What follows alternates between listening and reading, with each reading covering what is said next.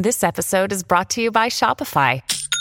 Forget the frustration of picking commerce platforms when you switch your business to Shopify, the global commerce platform that supercharges your selling wherever you sell. With Shopify, you'll harness the same intuitive features, trusted apps, and powerful analytics used by the world's leading brands. Sign up today for your $1 per month trial period at shopify.com/tech, all lowercase. That's shopify.com/tech.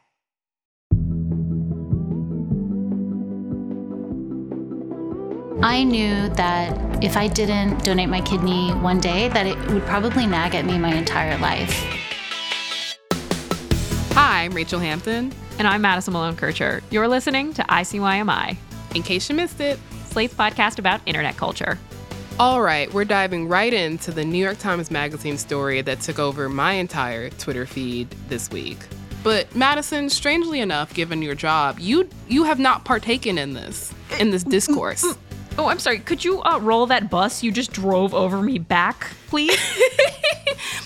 And by strangely enough, given your job, I mean you were actually doing your job and writing a piece versus me, who couldn't get to this piece till 5 p.m., but very much engaged in the discourse before then.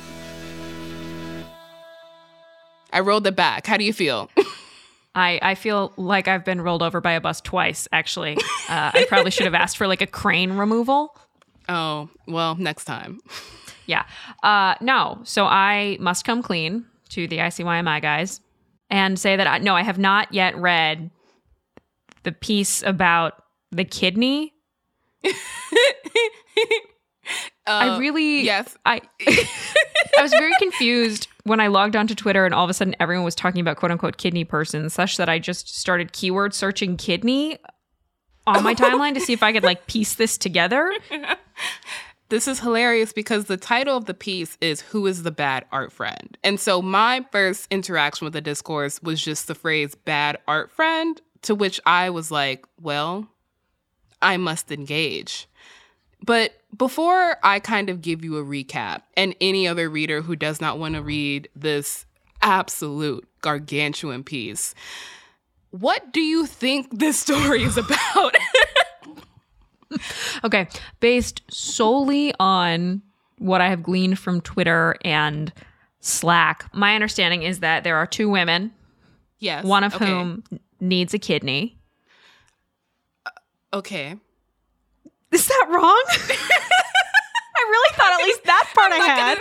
I'm not going to tell you whether you're right or wrong until you're done talking through what you think this story is about. Okay, there are two women, one of whom needs a kidney, one of whom is going to give her a kidney. Okay. And she wants a lot of attention for donating this kidney. Okay. The person with two functional kidneys is like, I'm going to give this kidney, but like is posting about it all the time on Instagram, on Facebook. There's something about Facebook that I know for certain. Okay. Yeah. She's posting about it a lot on Facebook, and she's really pissed that she's not getting enough like praise and adoration from the woman who needs a kidney. Okay. So then kidney haver declines to donate the kidney. And this is the story of the woman who doesn't get the kidney, talking about her bad art friend. I don't know where they met. Maybe they make art together.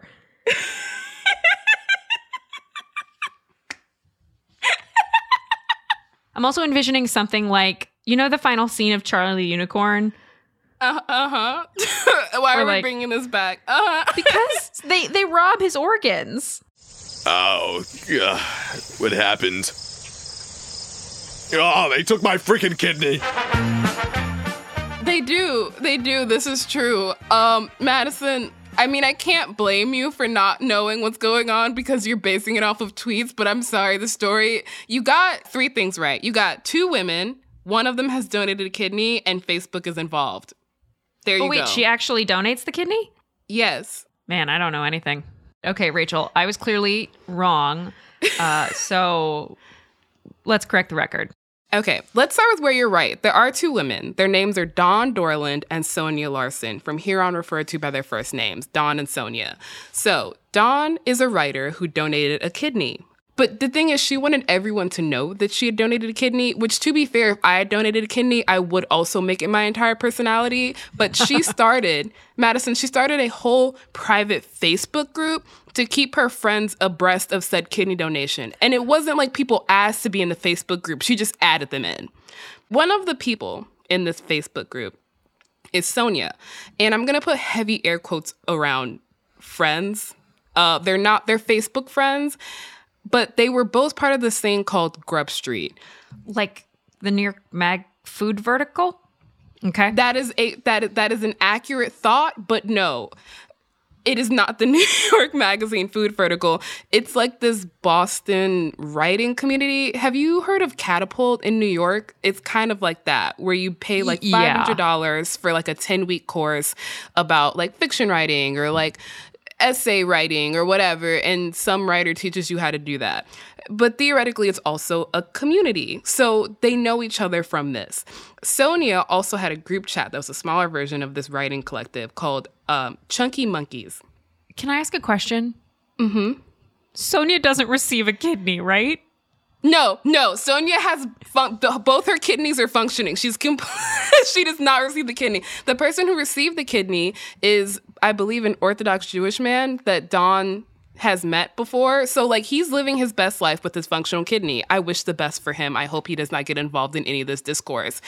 But Sonia, importantly, is more accomplished and published than Dawn. And by more accomplished, I mean she has like an essay in like Best American Short Essays or like whatever. And she's also friends with Celeste Ng, who is also on this group chat. Celeste Ng of Little Fires Everywhere fame, correct? Yes. Mm-hmm. Among other titles. All right, so we've set the stage. These are the two women. These are the connections to each other.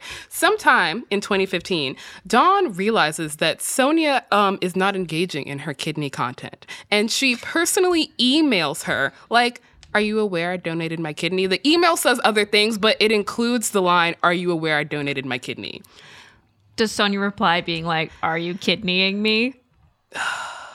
She does not. She responds, yes, I've heard. What a tremendous thing for you. So they don't see each other until a conference in 2016 where no one is lauding Dawn for her kidney donation. And there is a line in this piece where she was like, do writers just not care about my kidney donation? Can't answer that question for you. Later in 2016, though, another writer and perhaps chaos agent of this entire fucking piece is like, hey, Dawn, Sonia's writing a story about kidney donation. Are you the inspiration? Messy. He later clarifies on Twitter that apparently Sonia had read this story publicly. It was going to be published. So like everyone, it wasn't a secret. Dawn just didn't know yet. Is it about Dawn? So technically, no, but that's where things get a little bit murky. So Dawn realizes Sonia's writing this piece and is just like, we're writing about kidney donation. Can I read it? And Sonia's like, yes, I was inspired by your brave act, but that is it. It's not about you. It's not about anything I've gleaned from being in your private Facebook group. That's the end of it. And so Dawn is like, okay, cool. So the writer of the piece, Bob Kolker, then goes on to kind of describe what this short story is about. And the short story is about this Chinese-American woman who needs a kidney, and then this white woman who is donating her kidney, but in a very white saviory way. And it's kind of about the tension between the two. And there's this letter in there from the kidney donator to the protagonist that is very similar to a letter that Dawn had posted on Facebook when she was donating her kidney. It's close enough to Dawn's original letter that Dawn, when she eventually gets a hold of this story, is like, Sonia, what the fuck? And that's the end? No, it's not. So at this point, Dawn gets a hold of this story and is like, you're plagiarizing my words from Facebook. And she emails any writing fellowship Sonia has ever had saying, do you support a plagiarist? She goes full Karen, is what I'm saying. Dawn is white, yeah? Yes. Okay. So at this point, Sonia's like, what the fuck? And Sonia files a lawsuit against Dawn, basically saying this is defamation and you're interfering with my career.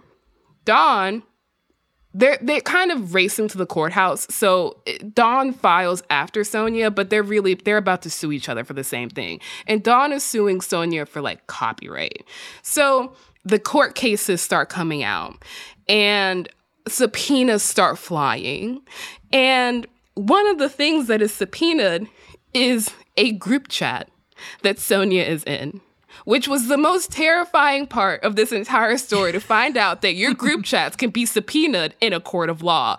And what the subpoena uncovers is that Sonia, for years, has been involved in this group chat that includes Celeste Ng that has just been shit-talking Dawn for, like, behind her back. Which, let's be clear here, I am a member of many group chats that shit-talk people. This is not illegal. Who among us? Whomst among us, exactly. So, but what's also uncovered is that as Sonia is drafting this piece, she's like, had included verbatim the letter that Dawn had put on Facebook and put it into her story, and then admitted that she knew it was wrong. She says something along the lines of, I'm feeling like a good writer, but a bad person. The letter is just too good not to use. AKA, Sonia fucks up the game for herself. Is this letter embarrassing? I guess what I'm getting from the tone of your retelling is that, like, it's sort of wild that Dawn so desperately wants to be associated with this thing she posted on Facebook. I mean, she posted it on Facebook, so how wild is it? I mean, it's a little gauche. If I saw someone post it, I would cringe. I'm just gonna read it to you. That's the only way you can really get what's happening here. This is a snippet of it. Personally, my childhood was marked by trauma and abuse. I didn't have the opportunity to form secure attachments with my family of origin. A positive outcome of my early life is empathy, that it opened a well of possibility between me and strangers. While perhaps many more people would be motivated to donate an organ to a friend or family member in need, to me, the suffering of strangers is just as real. Okay, that's a lot to unload on a person who also is clearly experiencing a medical crisis. Yes, it is, I think, to us, you know, this is not something I would want to be associated with. But when you think about the person who would also start a private Facebook group to talk about their kidney donation, this makes sense, you know? Well, I think the only recourse here is for me to actually read this thing. So we're going to take a very long break. Rachel's going to take a nap. I'm going to read Bad Art Friend in the New York Times Magazine. And when we come back, we're going to discourse on the discourse. We're going to decide who actually is the bad art friend. In the end, were we all the bad art friend all along?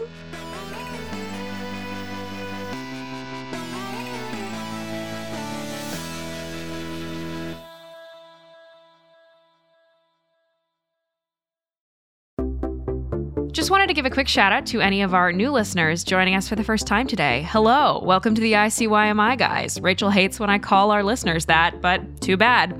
In case you missed it, our show comes out twice a week, so be sure to listen to our episode from Wednesday, where we get into why a man sitting on a couch has been blowing up TikTok.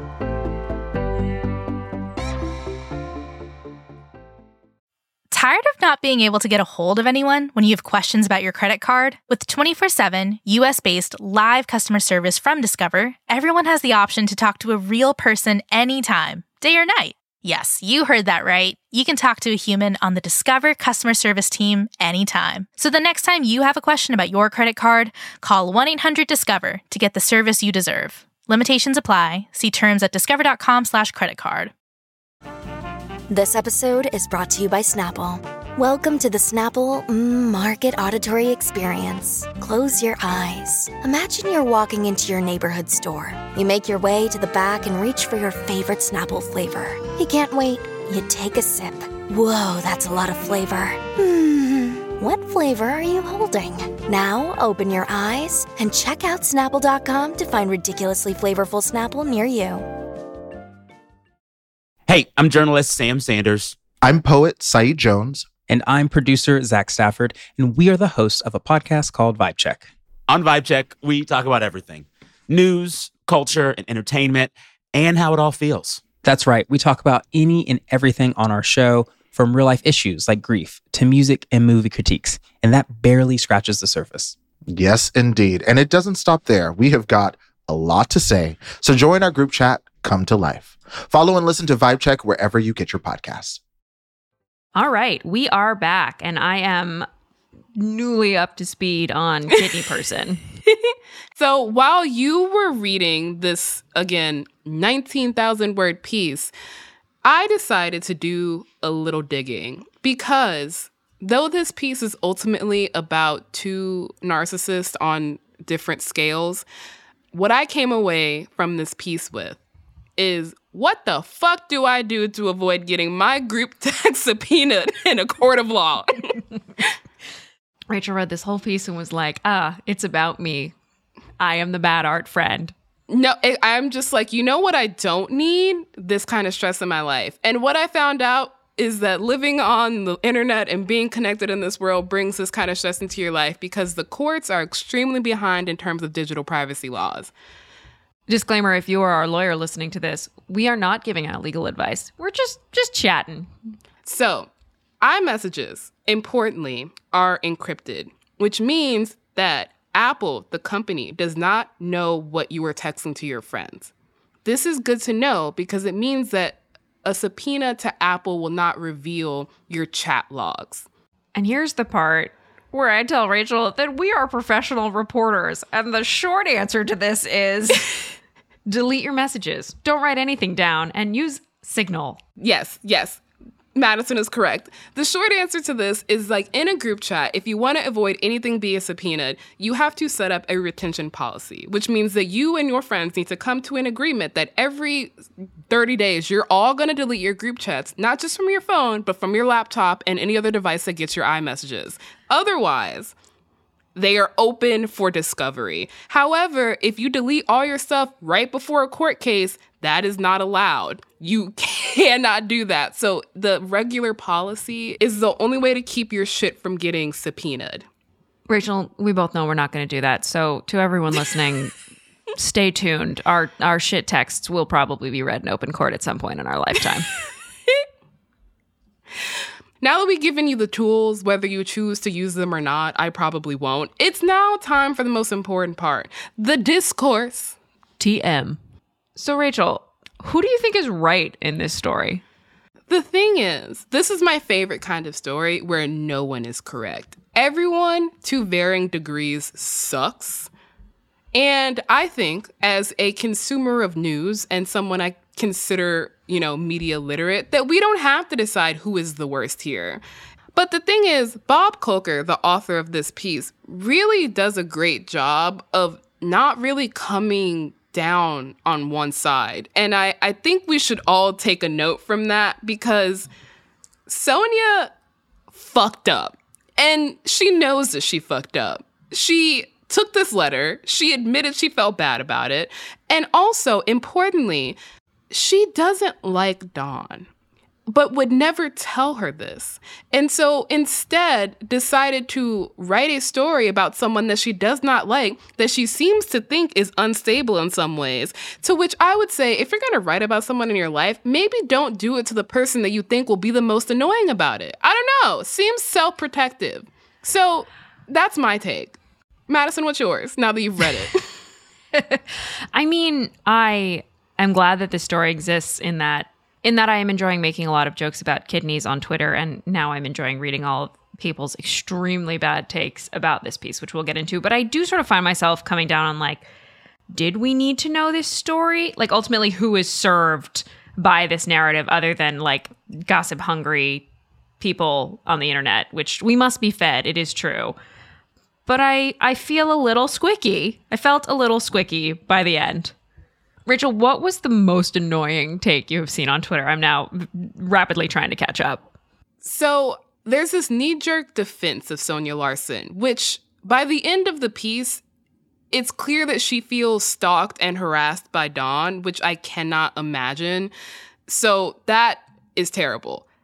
However, there is a gray area, and Sonia fucked up and knew that she fucked up.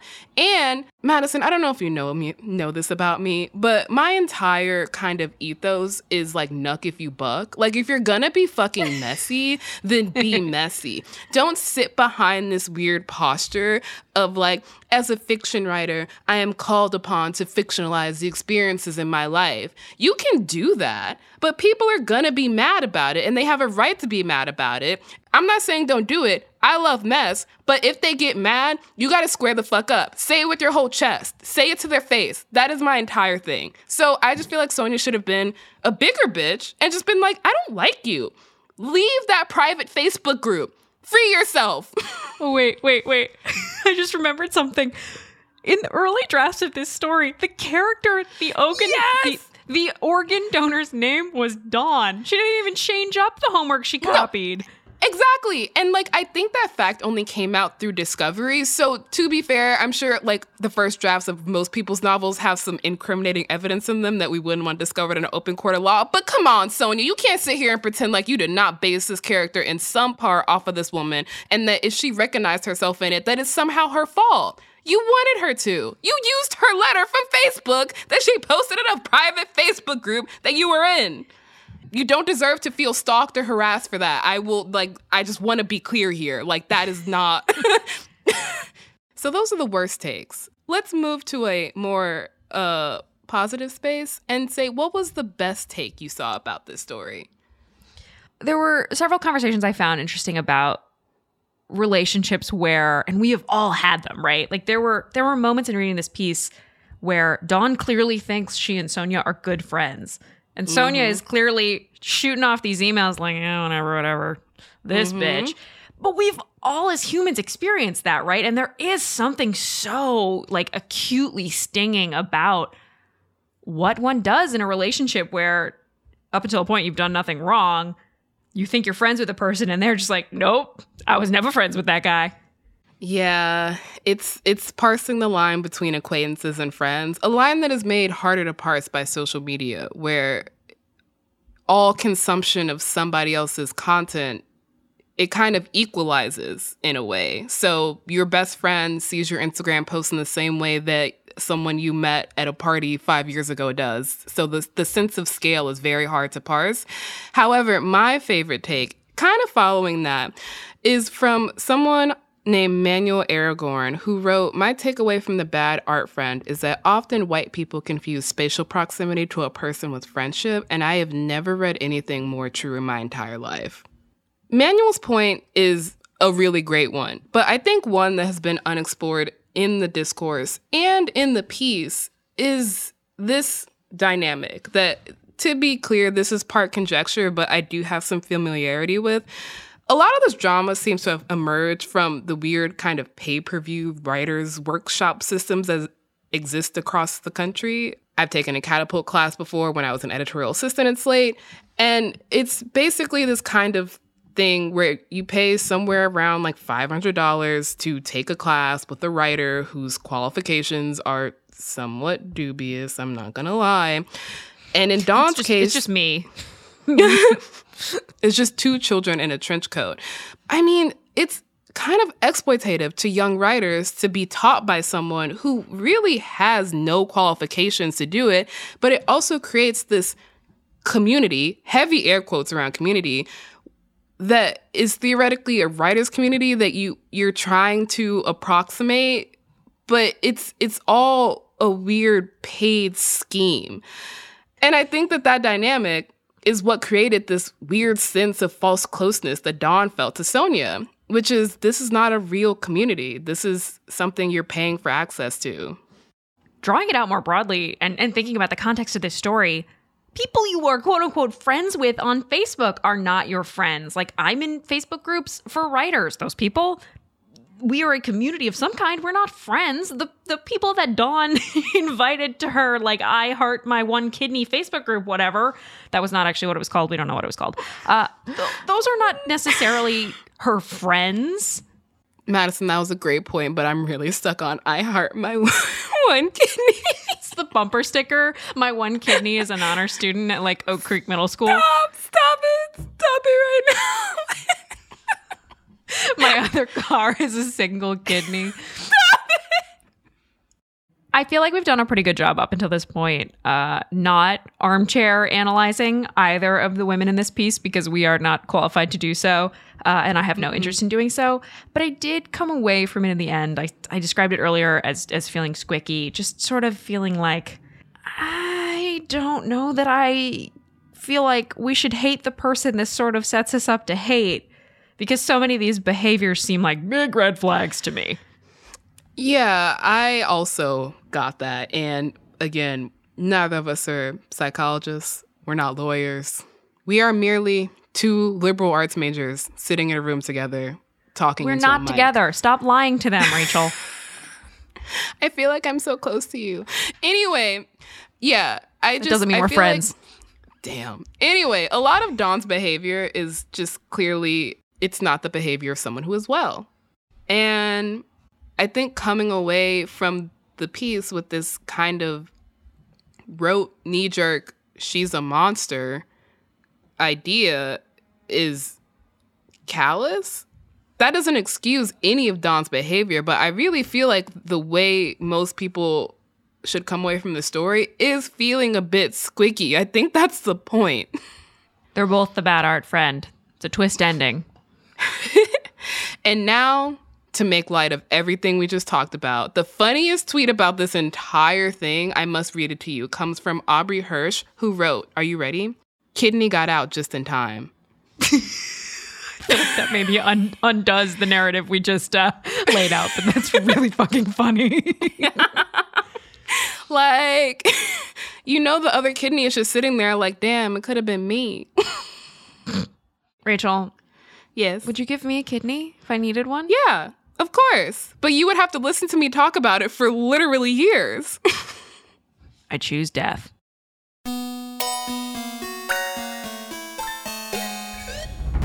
Alrighty, that's the show. We will be back in your feed on Wednesday. Definitely subscribe. It's free and the best way to make sure you never miss an episode.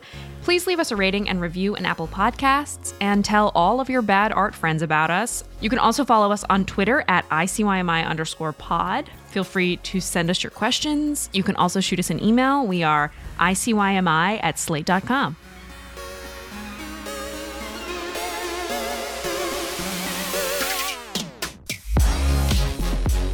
ICYMI is produced by Daniel Schrader. Our supervising producers Derek John, Forrest Wickman, and Allegra Frank are our editors, and Alicia Montgomery is executive producer of Slate Podcasts. See you online.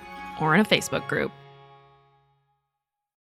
I really meant to make a you're in for a something joke, and I just forgot. I'm so glad. Thank you for not doing that. No, there's not. When you need mealtime inspiration, it's worth shopping Kroger, where you'll find over 30,000 mouth-watering choices that excite your inner foodie. And no matter what tasty choice you make, you'll enjoy our everyday low prices, plus extra ways to save, like digital coupons worth over $600 each week. You can also save up to $1 off per gallon at the pump with fuel points. More savings and more inspiring flavors make shopping Kroger worth it every time. Kroger, fresh for everyone. Fuel restrictions apply.